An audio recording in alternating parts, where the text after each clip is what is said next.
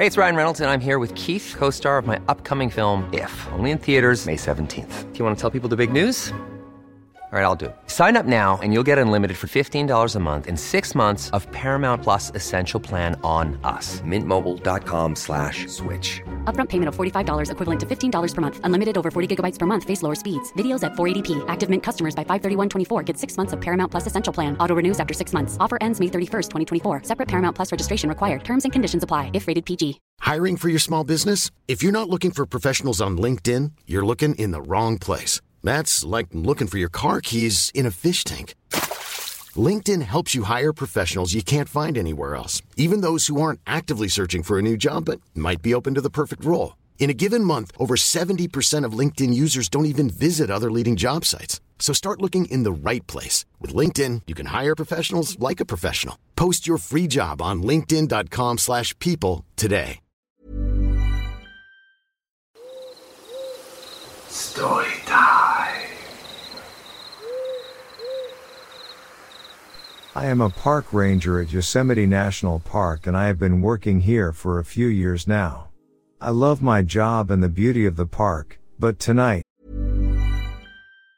Hey, it's Ryan Reynolds, and I'm here with Keith, co-star of my upcoming film, If, only in theaters May 17th. Do you want to tell people the big news?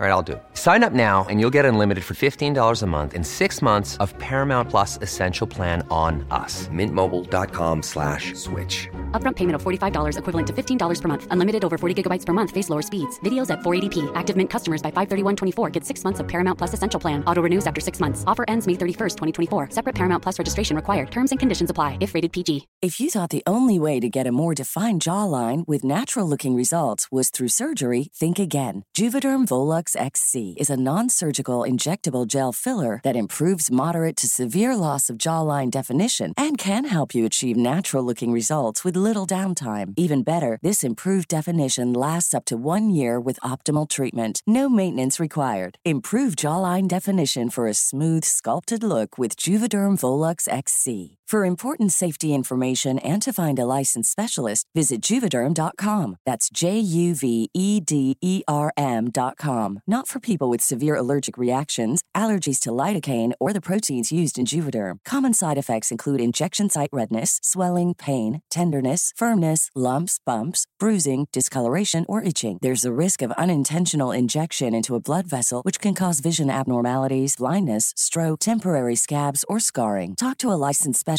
to find out if it's right for you. I'm Sandra, and I'm just the professional your small business was looking for. But you didn't hire me because you didn't use LinkedIn Jobs. LinkedIn has professionals you can't find anywhere else, including those who aren't actively looking for a new job, but might be open to the perfect role, like me.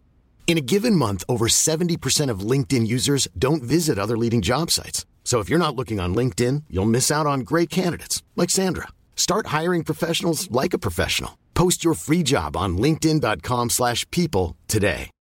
Millions of people have lost weight with personalized plans from Noom. Like Evan, who can't stand salads and still lost 50 pounds. Salads generally for most people are the easy button, right? For me, that wasn't an option. I never really was a salad guy. That's just not who I am. But Noom worked for me. Get your personalized plan today at Noom.com. Real Noom user compensated to provide their story. In 4 weeks, the typical Noom user can expect to lose 1 to 2 pounds per week. Individual results may vary. I was in for a real surprise. It was a warm summer night and the full moon was shining brightly in the sky. I was making my rounds when I stumbled upon a body of a park visitor. I immediately called my supervisor and they instructed me to wait for the authorities to arrive. As I stood there, I noticed strange scratches on the body and a foul smell that I couldn't quite place. I decided to take a closer look and I realized that this was no ordinary death. As I waited for the authorities, I couldn't shake off the feeling of unease that had settled in my gut. I felt the urge to explore the park and see if I could find anything else out of the ordinary.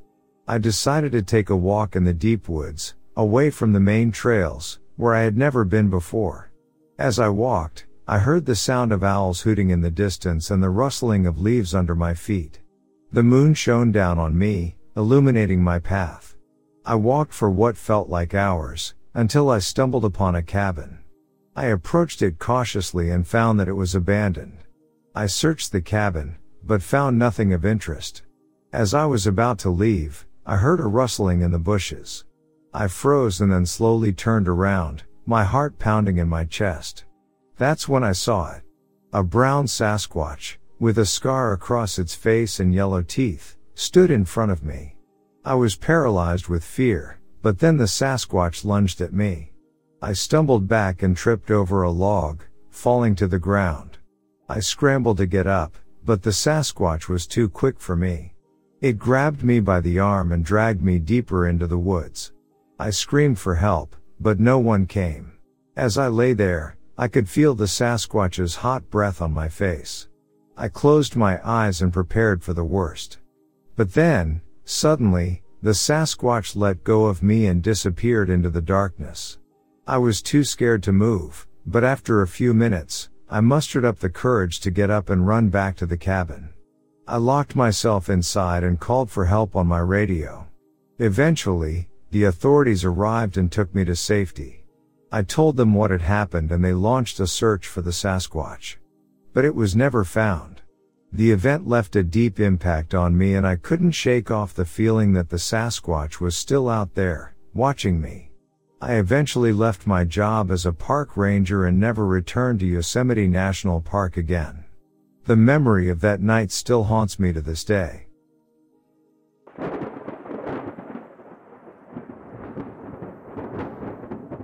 A few years back, we were having a brutally cold winter. The snow had frozen into ice and covered everything.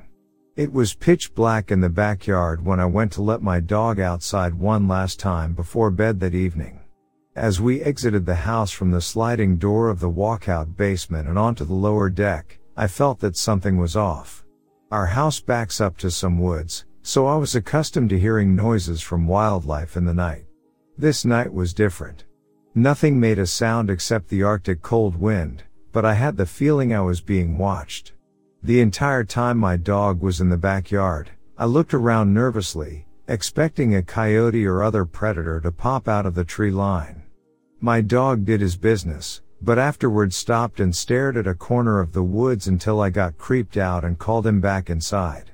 I quickly locked the sliding door and shut the curtains, unable to shake the uneasy feeling I had outside. After double and triple checking all the locks in the house, I went to bed. Around 3 a.m, I hear the muffled sound of my dog barking from the basement 2 floors below. I got up, stumbled down 3 flights of stairs and found him standing at the basement sliding door. He was peeking his head through the closed curtains, barking his head off with the hairs standing up all along his back. I tried calling him away from the door, but he wouldn't let up. I dreaded peeking out the curtain to see what he was barking at after the uneasy feeling I had earlier in the night. Finally, I held my breath and swiped the curtain aside. I peered into the inky blackness, but saw nothing to cause any alarm. A wave of relief washed over me. I figured it must have been a deer or raccoon in the yard that set him off. He whined at the door for a few more minutes until I bribed him upstairs with a dog cookie.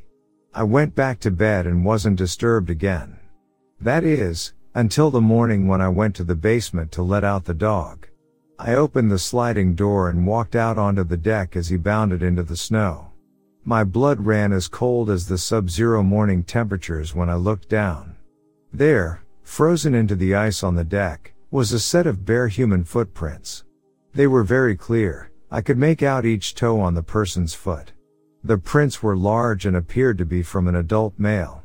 Looking around, I noticed they started at the base of the deck, went to the sliding door and the window of the basement living room, then seemed to disappear off the side of the deck. I had my snow boots on, so I walked around the yard but I could find no trace of the footprints in the snow once they left the deck. Keep in mind the daily temperatures that winter barely made it above 0 F. And the wind chill made it feel close to 20 below.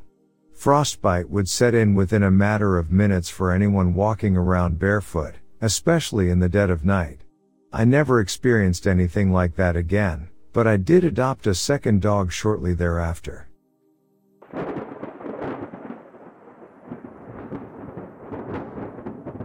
This was about 10 years ago with my boyfriend, who is now my husband, in the Blue Ridge Mountains of Virginia.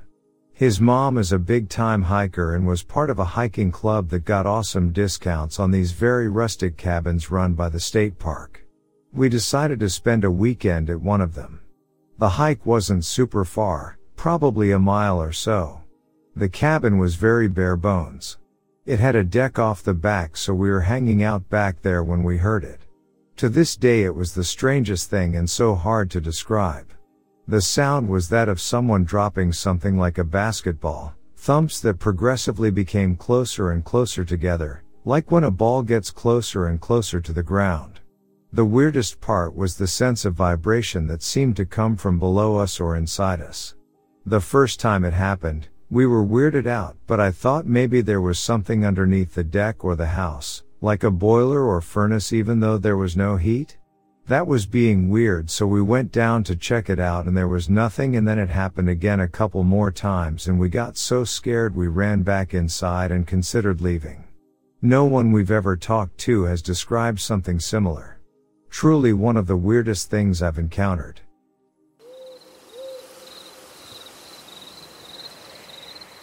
My family spent many summer camping. On one trip my brother and I, 7 and 10 years old respectively, were hiking with our parents at a state campground. We stopped because my parents wanted to scout out the trail ahead, which was actually going down a somewhat steep hill.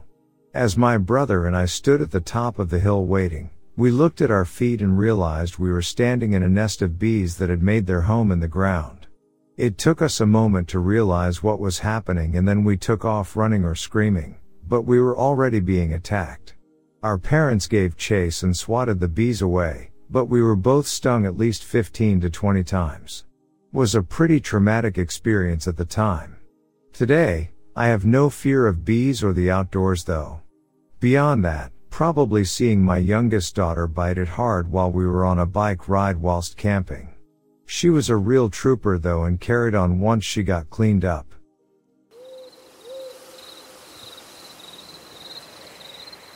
The summer of 2008 was a rough time to graduate from college. I had just spent 4 years getting a degree only to find that the job market had all but dried up. As bummed out as I was about being unemployed for the foreseeable future, I found a deep appreciation for backcountry camping and hiking that summer.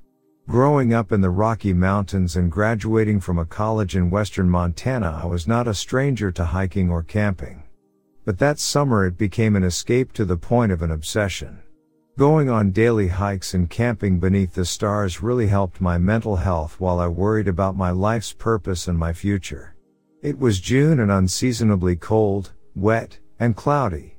The daytime highs barely touched 50 degrees and at night it dropped below freezing. Despite the weather, I had planned to hike around the Anaconda Range that week and I wasn't going to let that deter me. My plan for the week, funny enough, was to hike from Storm Lake over Storm Lake Pass and down to Upper Seymour Lake. Storm Lake, actually an alpine reservoir, is a challenge to get to and requires a 4x4 pickup and some skilled driving. The road is a narrow 2-track winding its way through thick pine forests. The way was slick with rain, but I made it to the top with little heartburn. I set up camp on the north shore of the lake and decided to do some fishing. The fishing was miserable. It was cold and nothing was biting. But the best thing about bad fishing is that my thoughts were free to wander while I sat on the shore. The rain was a constant light drizzle and created a natural white noise. Time passed and my daydreams were cut short as a low rumble from up the canyon overtook the sounds of the rain. The rumbling was not unlike a distant diesel engine. There are no roads that go beyond where I was camped. No machinery or vehicles could be up that canyon. Maybe it's a plane? I thought, looking up into the rain clouds. But the sound wasn't getting closer or farther away. And the sound wasn't above me. It came from beyond the lake and up into the canyon. The sound was stationary and constant. This was most certainly not a plane, or a truck, or a bulldozer. All of this wasn't outright scary, but nonetheless my hair stood on end while I sat there listening. After 20 minutes the rumbling faded away and I was left again with only the sound of raindrops.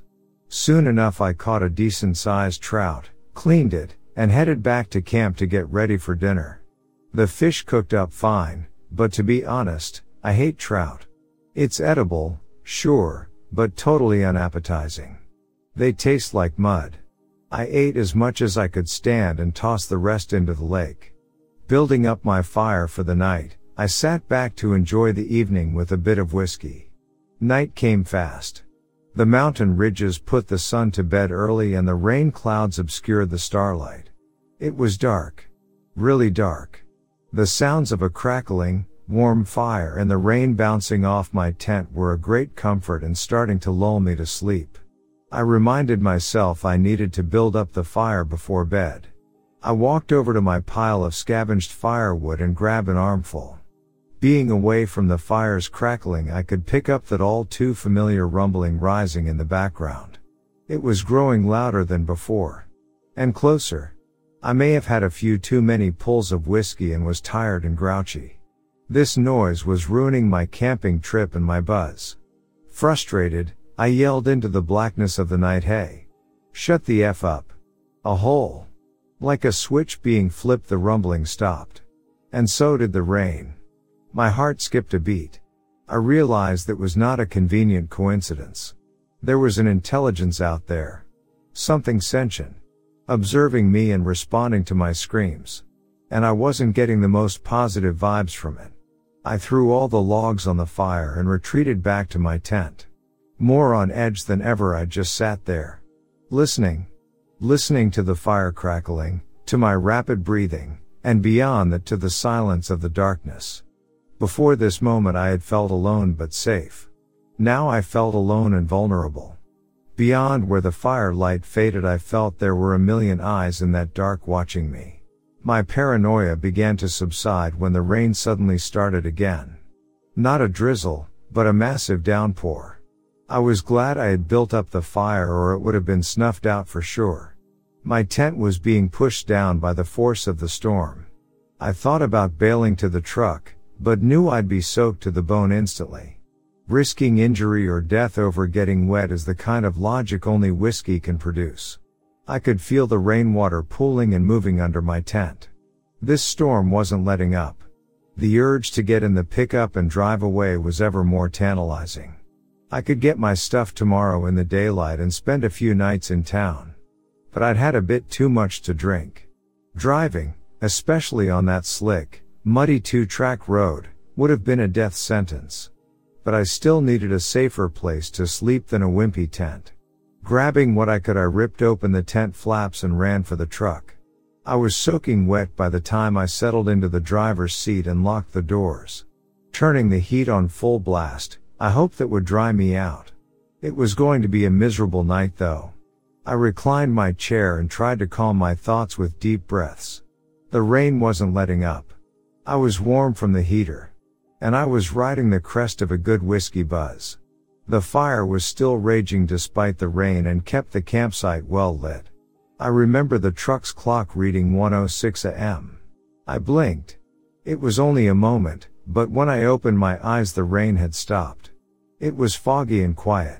The once raging campfire was just embers, and there was morning twilight to the east.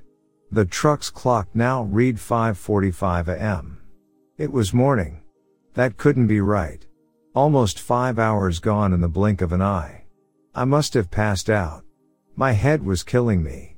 I didn't feel like I had drank that much to justify that kind of hangover. I turned off the truck and stepped out to survey the night's damage. My tent was completely flattened.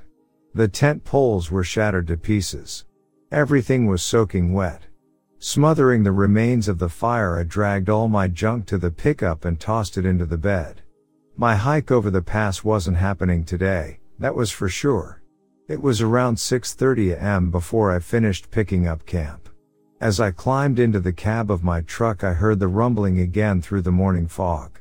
I drove out of there as fast as I could down that muddy bobsled track of a road. Not once looking in the rearview mirror once. I have never been back to Storm Lake. I probably never will.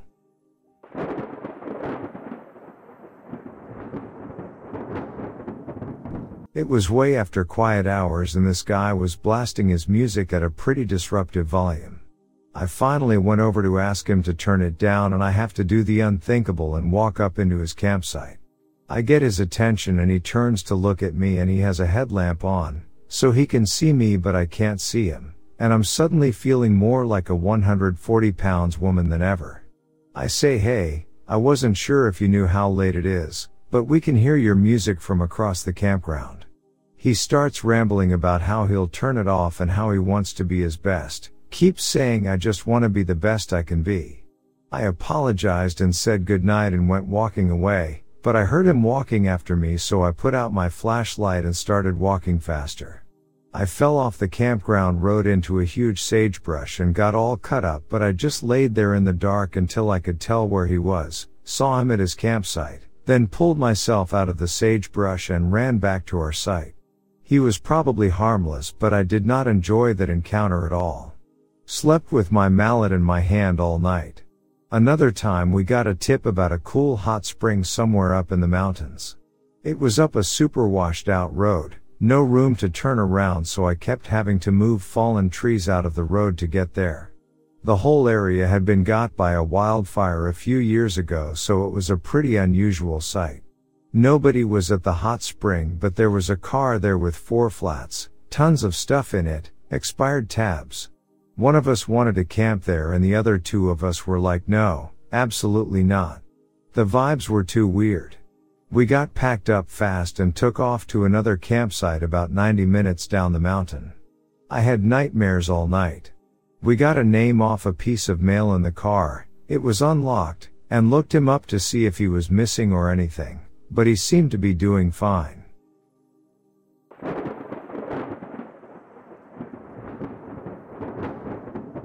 So I had convinced this chick I knew to go on a random camping trip outside of Castle Rock, Colorado. Like many places in Colorado, you can usually just kinda drive up into the mountains and eventually find a spot off of a 4x4 trail that's not what I would call glamping, or for that matter even reserved. Depending on how crazy you want a 4x4 depends on how isolated you will be. This was unfamiliar territory for me, so the plan ended up putting us in an area that wasn't exactly tame, but it also wasn't like sleeping in your truck at 13,000 feet and hearing weird noises like drums. That's another story. Anyways, we are not really around anyone, or at least when we set up I didn't think we were.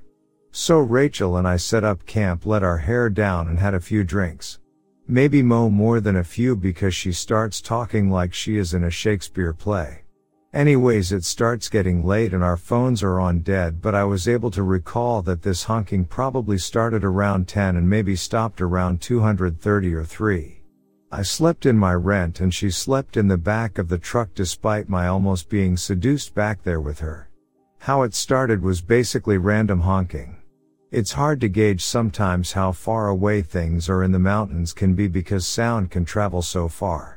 That being said, the honking was definitely not an alarm.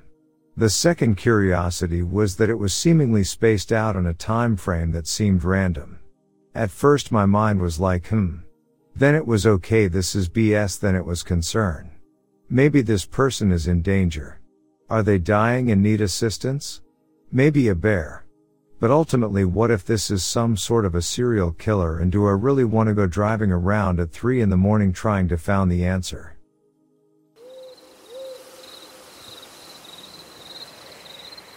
Before the start of the pandemic, I hiked a few miles to one of my favorite spots for the weekend. It sits in a valley next to a moderately tall waterfall, which is also a bit loud if you stay too close to it, for myself at least. Sometime later in the day, I'm just relaxing after my hike when someone else stops by to see the waterfall before continuing on. We chatted a bit and they told me about 2 weeks earlier, someone fell off the falls and died in the night. This is the first time it's happened, but it was definitely the most recent an incident had been to me being there. They went on their way and I enjoyed the rest of my evening. In the middle of the night, I'm woken up by my tent suddenly being pushed on top of me. I'm panicking to get out of my sleeping bag so I can figure out what is happening. Was it a person? An animal? The ghost of the person who fell off the falls? Nah, Just super strong winds pushing up the falls and into the valley. The waterfall was loud enough that I couldn't tell the wind was that strong by the sound. Scared me absolutely senseless, but I laughed it off eventually.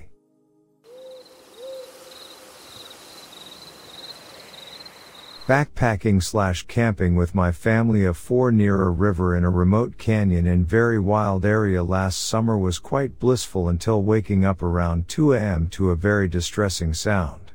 We were sleeping in our hammocks very close to the river, and about 40 feet behind us was a tall canyon wall. The sound made me think of an injured animal that was very cat-like. It was coming from behind us towards the wall of the canyon. It was regular, occurring like clockwork every 15 to 20 seconds. We shined flashlights and spoke very loudly in hopes of frightening it away from us. There was no moon out and we could see very little, but shining our flashlights around revealed nothing as well. It sounded so very close. Our efforts did not work at all, and it seemed relentless and unfazed by us in every way. I worried it was rabid or hurt. At one point I heard it near the river on the other side of us and was incredibly confused as to how it was able to move around without us hearing it. I sat on the edge of my hammock until dawn with my knife in hand, waiting for a wild sick animal to come out of the bushes at any moment and I have to fight for our lives. Finally around dawn the sounds got less frequent and eventually stopped. After hiking out, we Googled many different animal sounds and the closest we could find to what we were hearing was a mountain lion mating call. Definitely lions in that area, so I believe that's what we heard. Still confused as to why it stayed so very close to us and was not scared away as most wild animals would be. We have seen black bear in this area many times and they have always run the other way on seeing humans, and cats are even more elusive.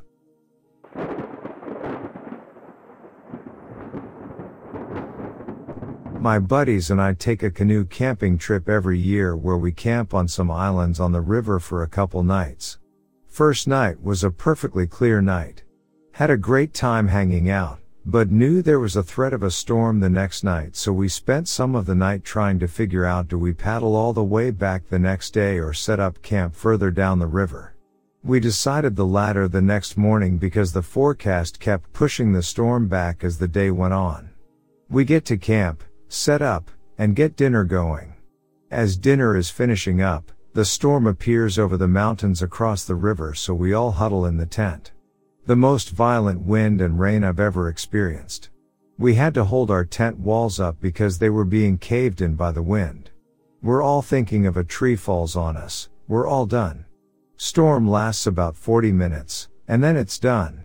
Campsite was not flooded by the river but was just flooded by the rain. Killed the rest of the night and we just all went to bed at like 8 p.m. Woke up and canoed the rest of the way back the next morning to find about a half-mile down the river trees had been blown over and fallen uphill.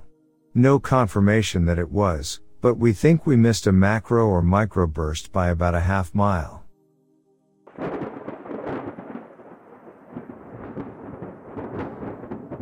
My boyfriend, Jason, and I went on a month-long camping trip to multiple states. Everything had been going really well, until October 9th, we decided to ditch a campground reservation and randomly pitch our tent near Albion Basin within the Uinta Mountains, Alta, Utah, not far off the Kekrit Lake trailhead.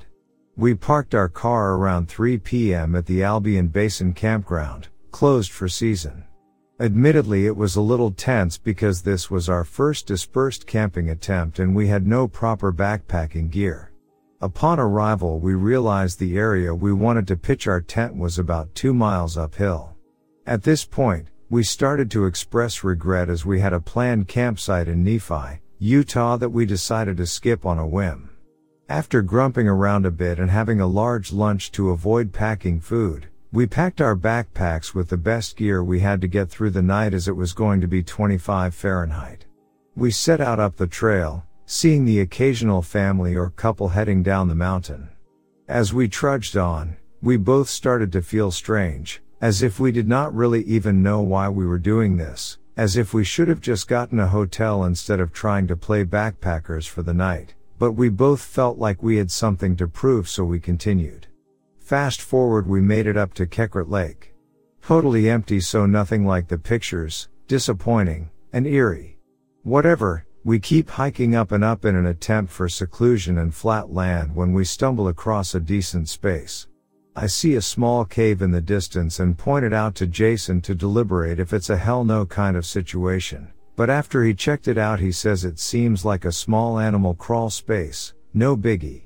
We set up as nightfall was quickly approaching, play some cards, bundle up, and decide to go to bed early around 8:30 p.m. as we plan to leave ASAP in the morning, maybe 5 a.m. We both dwindle slowly, and after what feels like 30 minutes, I woke up abruptly at 11:24 p.m. I woke up with a feeling I have never experienced before. I woke up wide awake, scared but unprovoked, and as if there was no way in hell I was going to fall back asleep, when I always sleep through the night. Jason was asleep, so I let him be and just lie there, alert, trying to listen to anything I could hear, which was nothing, very silent.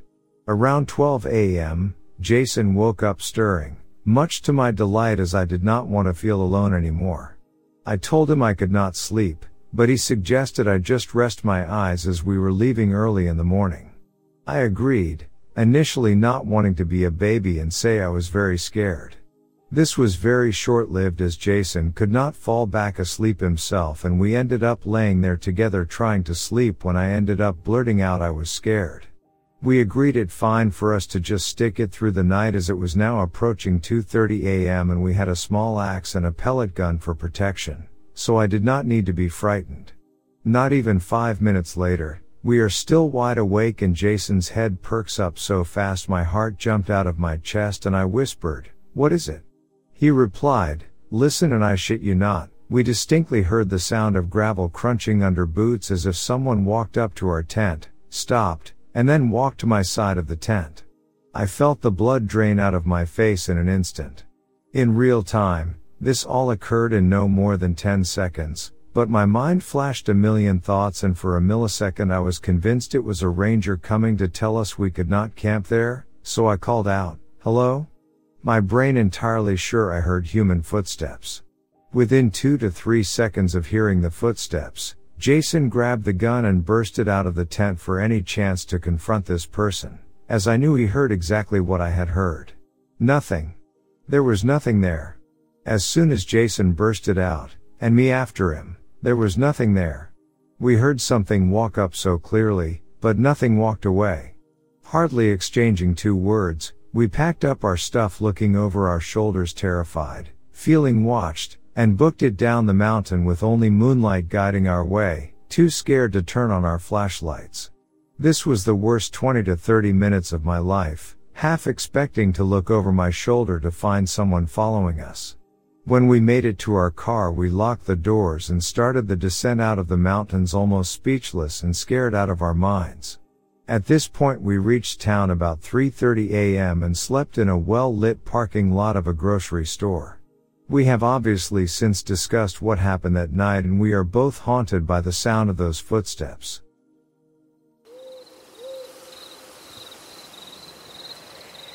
I had gone camping with 2 friends of mine in the desert above a dry lake bed. At night, the moon was so bright that you could see pretty well around the campsite. We could see a few other camps on the other side of the lake bed, but definitely not close enough to hear anyone from those camps. I decided to not attach the rain fly to my tent to enjoy the view of the stars that night. I ended up waking up around 3:45 a.m., couldn't go back to sleep for some time, just tossing and turning.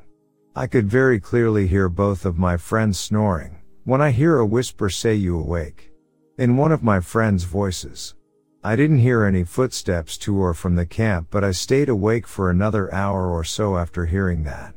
When everyone eventually woke up the next morning, even though I knew the answer, I asked my friends if either of them woke up around 3:45 and asked if I was awake. Both of them slept through the night.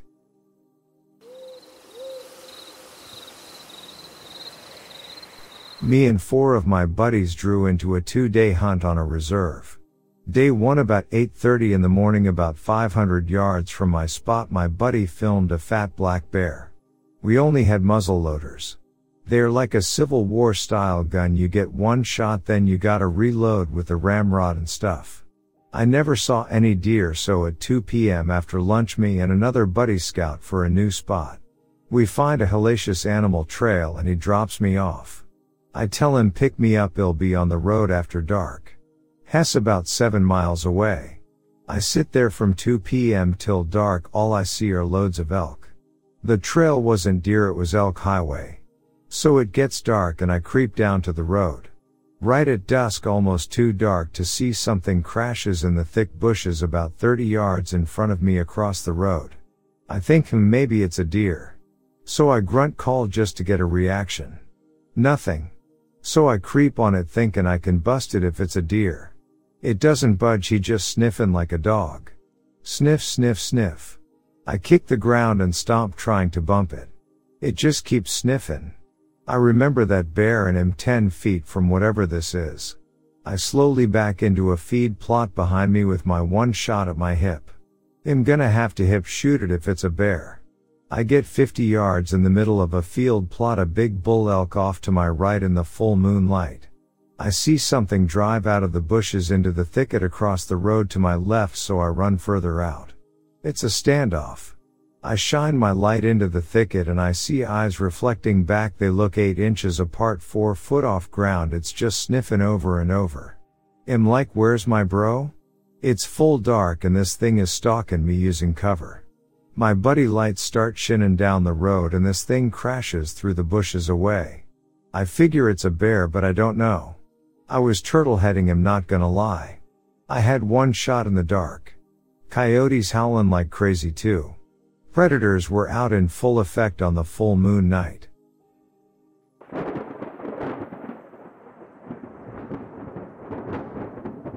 Flash flood in the middle of the night at Hunter's Canyon near Moab, Utah.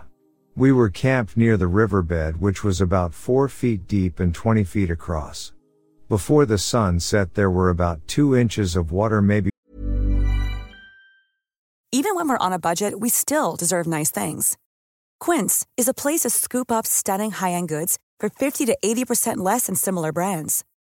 They have buttery soft cashmere sweaters starting at $50, luxurious Italian leather bags, and so much more. Plus, Quince only works with factories that use safe, ethical, and responsible manufacturing. Get the high-end goods you'll love without the high price tag with Quince. Go to quince.com/style for free shipping and 365-day returns.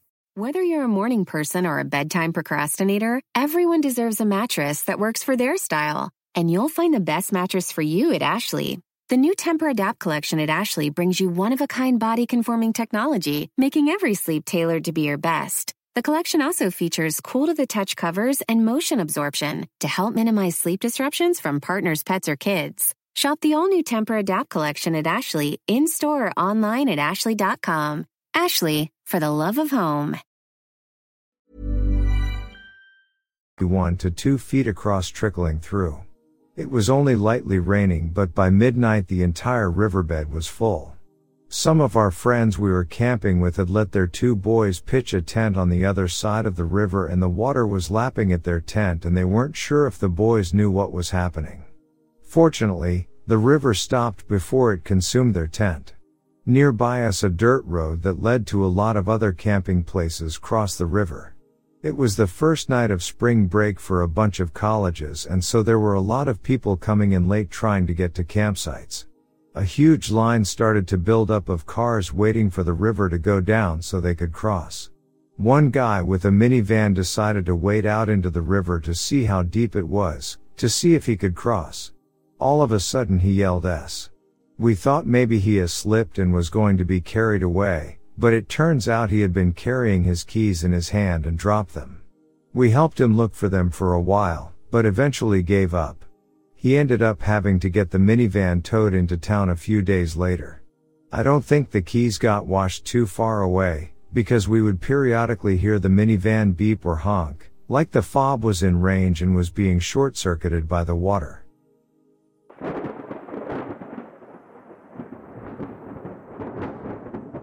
At the time, I was a 20-year-old female, and I had just moved alone to a small town in upstate New York. I had grown up in another, slightly larger town, about 60 miles away, and just wanted a new start. I love camping, often go camping in the Adirondacks, but at that time I hadn't yet made friends to go camping with, so I wasn't going to go into the real woods alone. Down the road from me, I had been walking and found an area where the power lines cut through a wooded section. The power lines were perpendicular to the road. It was near a house, but far enough to the right of the house where I thought people wouldn't mind if I walked up the trail that the power lines make. Not sure about other countries, but in the US they keep power lines clear in case maintenance is necessary. So, I wander up there, noticing how it's actually pretty deep woods and I can get far enough from the house that I saw on the road that they couldn't possibly think I'm trying to break in or anything. Bing! Idea! I could go camping up here. It's secluded enough to give the real woods experience but close enough to the road that I wouldn't be in real danger of wildlife or anything. Okay, sweet. So I do.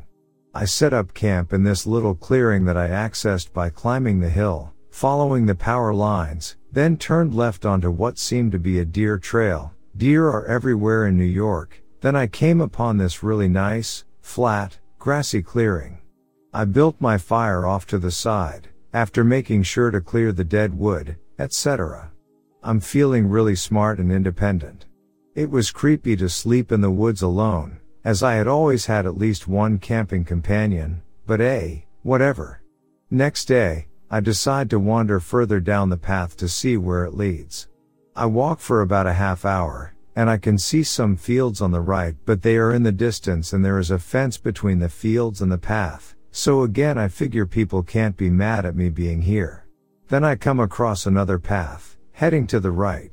I follow it. A couple of feet in, it curves slightly and there is an old van on the left of the path. Well, that's strange, but it's about 1 p.m., near noon anyway, broad daylight, birds are chirping, so I feel no danger. I go up to the van, which had obviously been there a very long time. It was 70s style, made me think of Scooby-Doo van, and way overgrown with weeds. There are streaks of brownish red going down the side, from the bottom of the doors. I look in, and see what appears to be old bedding in the back, but it was all shredded, the curtains in the windows were shredded, and the clothing strewn about looked like it was from the 70s or early 80s. I still felt no danger signs. Snickering at the terrible fashions back in the day, I continue along the path for a short time. Until I finish rounding the slight bend. I stop dead in my tracks. Finally, my reptile sense, or whatever you want to call it, wakes the hell up and starts screaming at me, full volume. Up ahead, there is a creepy-ass doll hanging from the trees. By its neck. With a rope, not just stuck in the trees. Just to the left of that, there is an old garage, overgrown with weeds. To the right of it, though, there is this huge cage-like structure, easily big enough to hold a full-sized man. It seems to be made up of pipes and other long metal objects, just kind of welded together. Some were up and down, some were across, and the squares they made weren't big enough to fit my head through, not that I tried. It had 4 sides and a ceiling. It had other creepy-ass dolls hanging from it. It also had reddish-brown stains running down the sides, just like the van. Further, behind it, there is a run-down house. Creeped out as all hell, I just turned tail and ran. I am not a runner.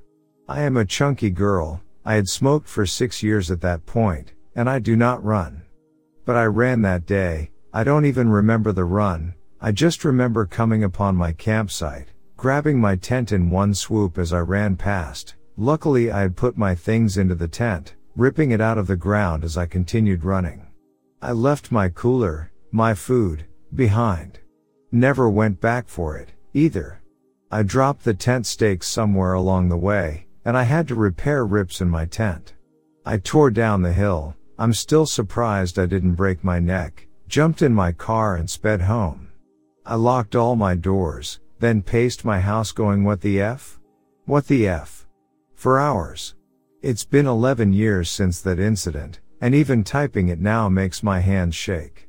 I now live almost 1,400 miles away, but I still just made sure my doors were locked. They are.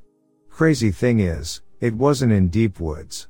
Maybe in the 70s it was though, who knows? As it stands now, though, there are people living within a short walk of this place. And no, I know you are going to ask, no, I didn't call the cops. I can't really articulate why. My best analysis, looking back, is that I didn't want that creep to come find me. I should have, yes. You are right. I am hoping that it was just an old crime scene, not some sick F who still keeps people in cages in the woods. So, crazy man or woman who built a human-sized cage in the woods and thinks hanging dolls is good feng shui, let's not meet.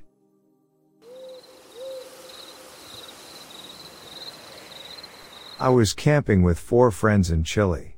After a long day exploring, we went back to our campsite and ate mushrooms. After 4+ hours, only 3 of us were still up when one of the guys, who I had only met that day, fainted. I went to pick him up and his eyes were glazed over, rolling into back of his head. I held him up and tried to keep him awake, but he passed out again. The other friend who was still up was out of it, still tripping. I was 2 for sure, but I managed to get him to wake the other 2. We finally got the guy to drink a Coke and eat some candy. Apparently it was a blood sugar thing, cause he eventually started to come to and made it to his tent.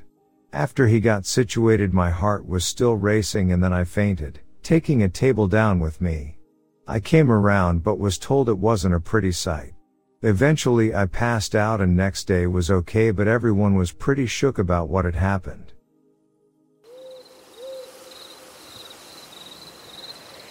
To set the scene, it was last Sunday, November 27th, and I'm walking through the woods to avoid interacting with guests like the average antisocial teenager I am. I have one of my uncle's dogs with me, Duke, a 150-pound Great Dane, as we're passing through a clearing. I state the size and breed of dog to demonstrate how out of character his behavior will be. As we get about halfway through the clearing, he begins to walk slower and begin to whine. I assume he hurt his paw, so I check him over, but find nothing. I turn around and in my flashlight beam I can see a pair of eyes about 4 feet off the ground, significantly taller than anything with eye shine in my area. I, understandably, freak the hell out and start to back away. Then the most horrifying thing happens, it stands up. Whatever was watching me is now over 6 feet tall. And then, it talked. It said help with no emotion or cadence behind it. Duke is losing his mind trying to get away, and I decide that it is a reasonable plan. As we're running through the forest trying to get back to our house, I can hear the creature saying help, help, help, always with 5 seconds apart. We mercifully make it back to the house and get inside. For the next few nights, if I looked out my window, I could still see those same eyes gazing into my soul from the woods. I don't know if it was a skinwalker, a Wendigo, or what the hell it was, but I hope I never see it again. To answer some questions you may have, the people saying the dog is insane for being 250 pounds, they are telling the truth. There was a typo wherein I accidentally typed 250 instead of 150. This occurred in northern Oklahoma. There was no discernible gender to the voice. There was no discernible evidence when I went back the next day.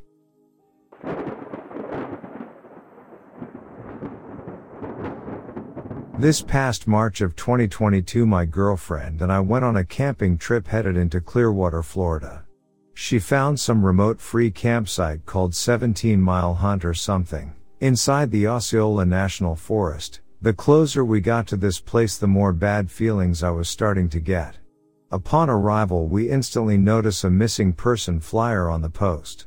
So now my gut is really throwing me red flags at this point. We drive down the road into the area looking for a spot. It was empty as far as we knew, which was also very creepy to me. So, we start to set out our camp. When I'm almost done setting up the tent, this man approaches us and says, "You guys aren't worried about the missing person?" And I'm like, should we be worried? His body language was really off and he was asking us really weird questions. Do you have a gun or a weapon? I told him we did, and was just trying to get him to go away by being short and brief with him.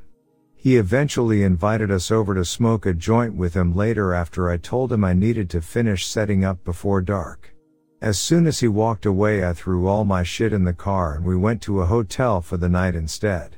I had a really bad feeling something bad was going to happen to us and I didn't want to stick around to find out.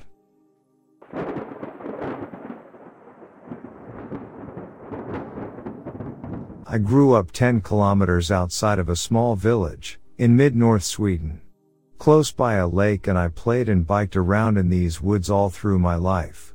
I always had a kind of creepy feeling, but I know these areas so well.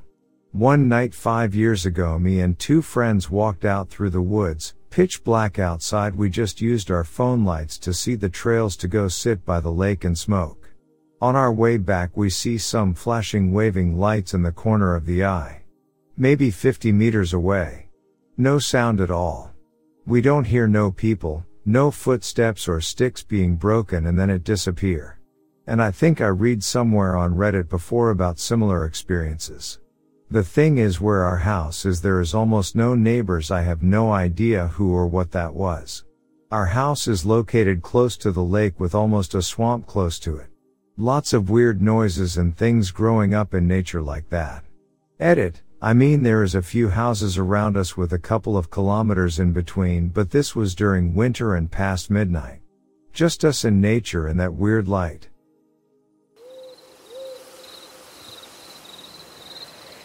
This is probably not a very exciting story to read, but it was spooky for me at the time. I got turned around while looking for a campground.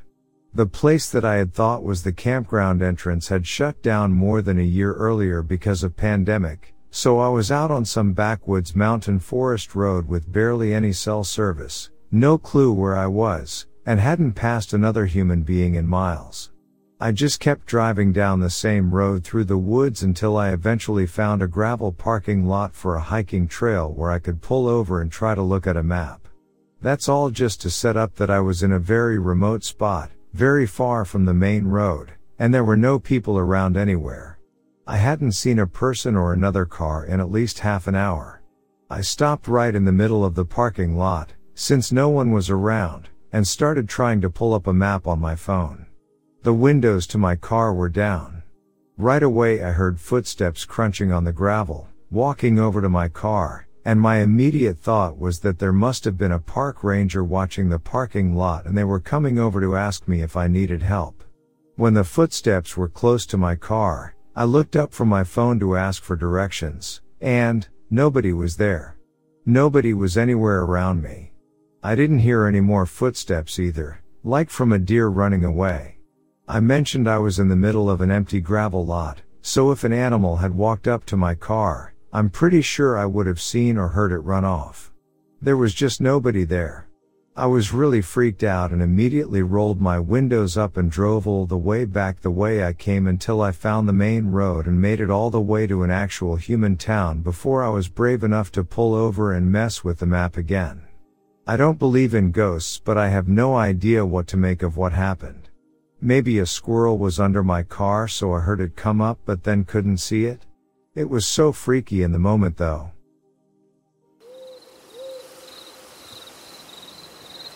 My wife and I hiked and camped quite a bit before we had our first kid, now 1 year old. Some backpacking, but mostly car camping that requires a good drive down a Forest Service road to escape people and noise.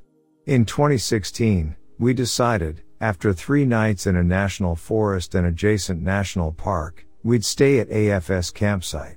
A change from dispersed camping. A ways from any town, but still a campsite with a bathroom. We had a wonderful time during the day. Swam in a lake. Yada yada. Awesome place. The campsite was mostly busy but with small families. One noteworthy group, loudish people, though well out of sight on the other side of a stand of trees.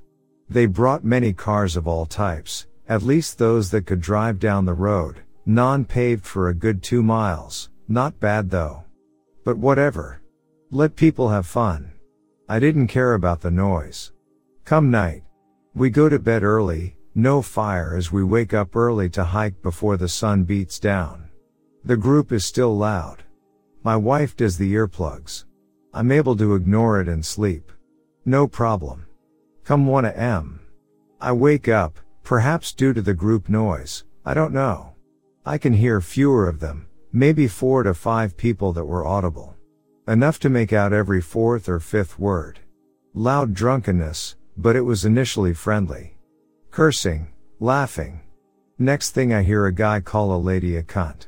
And shit goes downhill from there. Now they are yelling expletives that I can mostly make out because of the yelling. Women and men both telling each other to F off. Luckily my wife is still out sleeping. Out of this mess of people yelling, a woman just starts screaming. Shrieking. Something changed and happened to her. This wasn't just someone joining the verbal fight. This was the first time my heart rate went up. WTF is happening? Even while others in the group are still yelling, I can tell the shrieking girl is moving away from the group but is still yelling loud. Like distorting your voice yelling. Her yells turn into words help as she moves. And I can begin tell she is getting closer to the tent site area where I am. Pause real quick, let me give the layout of my campsite, which is key. Around one bend of a large lake, there are several camp areas, which means multiple 6 to 12 campsite pods, each accessible by a walking trail. There is an area to park with each campsite near each trail. The dirt road swings around the lake, to each parking area. This yelling group was in the pod next to mine, not the same campsite. Screaming girl is getting closer, but it's hard to yell. Then her screams for help become clear, where I'm able to make out, help, someone is trying to stab me. I can hear her move from the road to the parking area where my car is parked, coming closer to the trailhead that connects to my campsite. In my head, don't come to the trail, don't come to the trail. My tent is the first one once you enter the trail. My wife is sleeping through the yelling still. I might sound like an asshole for not jumping up and playing the hero here, but F that. I'm not touching drunk people drama. Sure enough, she starts down the trail. The trail splits and I'm on the right. I'm thinking, go left, go left. My wife is starting to wake up, pulls out the earplug. I turn to her, it's okay, it's okay. Nope. Yelling girl turns right. Walks right up to our tent. Stands next to it, help me, can you please help me? She is sobbing. I get up first and open the tent. In the twilight and the light from the girl's phone, I can see she is a teenager. Drunk as hell. Not bleeding or stabbed luckily. I'm tired and don't respond well, sputtering a bit. Saying things like I don't know. We can't. My wife pops up and handles the situation like a boss. Calming her down. Asking her name. Sitting her down on the picnic table. De-escalating. Take a second, imagine waking up to someone screaming help at 1 a.m. next to your tent. Not sure how my wife handled that so well. The short version of girl's story, she is 16. Her cousin got jealous about hugging her boyfriend, threatened and maybe tried to stab the 16-year-old. All were drinking. Meanwhile we can hear people over in the campsite continuing to rage, yelling at each other. It is now mostly just two guys yelling at each other. My wife instructs the girl to drink water, and stay away from her cousin. They were going over options. I'm trying to use either of our phones, wife's and mine, to call police. No signal. T-Mobile. Luckily, other campers have woken up, and come to our area. They have a signal and call the police, thank God. The girl has calmed down at this point and wants to leave. We are all weary as we can still hear the dudes screaming at each other. The girl abruptly leaves. Wife and I, plus 2 other campers are standing in the parking area, near the trail, whiffing about it all. The dudes yelling in the background escalates to a fist fight. You can hear skin slaps like someone got popped. Falling into bushes. Shouting. The 4 of us sitting there, waiting for the police. This goes on for a while. 30 minutes and no police, understandable given the location. Suddenly the 16-year-old girl comes back. She has half a fifth of vodka in her hand. Now she is cursing. I'm gonna F her up. I have guns. My mom has a gun at the house. My wife and the two campers whip out their negotiation skills and talk her down. Wife gets 16-year-old to give up the bottle and sit on the ground. Do you think messing her up is a good decision right now? I'm looking at my wife like, is that gonna work? Girl is like, no. Lol, I'm such a loser with my capabilities right now. I play no useful role in all of this. The teenager then reveals that her mom is on the tribal council. She said everyone in the group is going to be in trouble over this. I didn't realize, but apparently that is important shit to people in that area. Guys in background still yelling, a second fist fight ensues. Police finally get there. Story speeds up. In short, police get the story told to them. I see eyebrows go up when the girl mentions who her mom is. They, seemingly reluctant, pack teenager into the car, and as soon as they move her into the car, she screams violently. Doors close and you can still hear that screaming. Fighting dudes or group must have seen the lights as that commotion stops. Police talk to them. Cops leave with the girl. Then it's quiet. Close to 3 a.m. Shaken, the wife and I go back to our tent, and discuss next steps. Should we stay?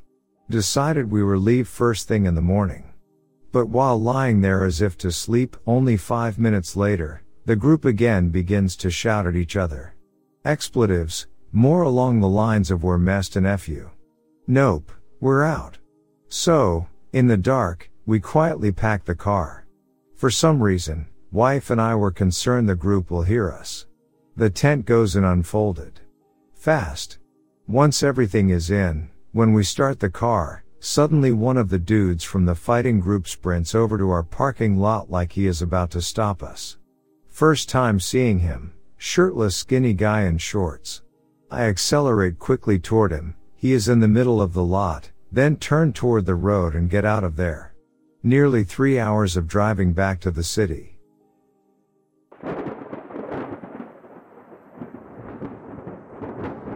My boyfriend and I were on an epic camping trip to the Yukon one summer a couple years back.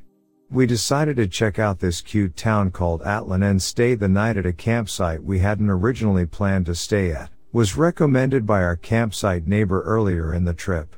It was a long day of driving and we had about an hour of light to set up camp and make dinner, and it was very misty and looked like rain.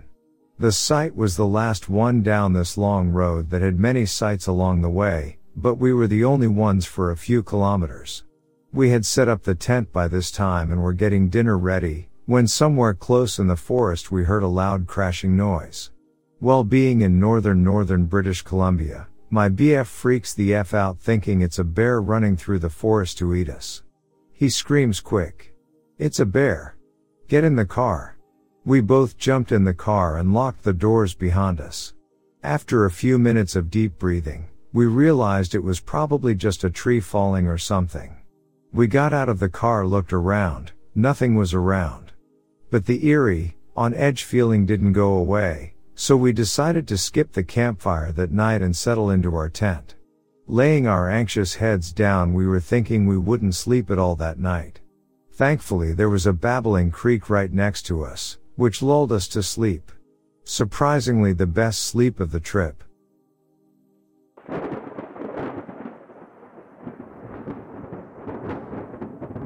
Me and my 2 other friends, all 19, decided to do some kayak backcountry camping along a lake, but we weren't sure exactly where the spots were from the lake since they are only marked from the trail in the woods.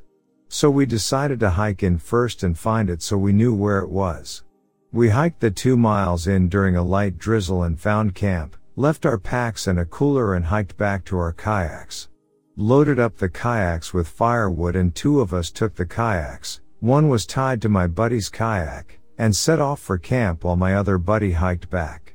A storm was rolling in and the water was super choppy and it was getting dark, but we had to take it really slow so we didn't flip. We got to camp safely though and set up during a short break in the rain. We were all hammock camping and found a cluster of trees so we could all be closer together and hang out while it rained throughout our trip. That first night it started off as a calm drizzle, but around 3 a.m. we all woke up to the loudest thunder and brightest lightning of our lives. Scared to death, we just talked about how we were going to die. Lightning, thunder and 30 miles per hour wind gusts. I was praying a tree didn't fall on us. We kept hearing limbs fall. Eventually I just accepted that if I die, I die, and from 6 a.m. to 10 a.m. I got some of the best sleep of my life.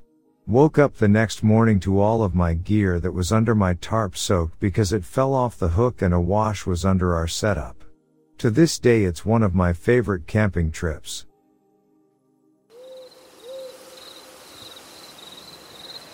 Fair warning, this story involves a battle with food poisoning. Maybe don't read this one over your lunch. A few years ago, I loaded a bunch of camping gear onto my bicycle and spent the better part of the next 7 months riding 5,300 miles, 8,500 kilometers, around much of the US, and I did this trip solo. One day in southern Washington state, I stopped for lunch at a fast food place on my way through a small town.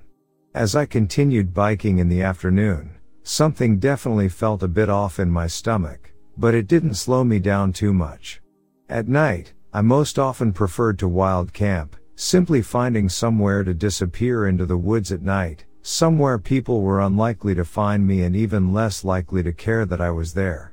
I usually start looking for a campsite an hour before dusk, and on this particular evening, I had no trouble finding my spot. I start going through my usual evening routine. Set up the tent, make my bed, change my clothes, write my final journal entry of the day, and then lights out not long after the last natural light. But pedaling 80 pounds, 36 kilograms, of bike and camping gear all day every day is hungry work, so usually that routine is accompanied by copious amounts of snacking.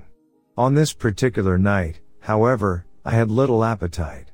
Laying down in bed did not do my stomach well. My mild aches quickly turned to more severe cramps, followed by waves of nausea.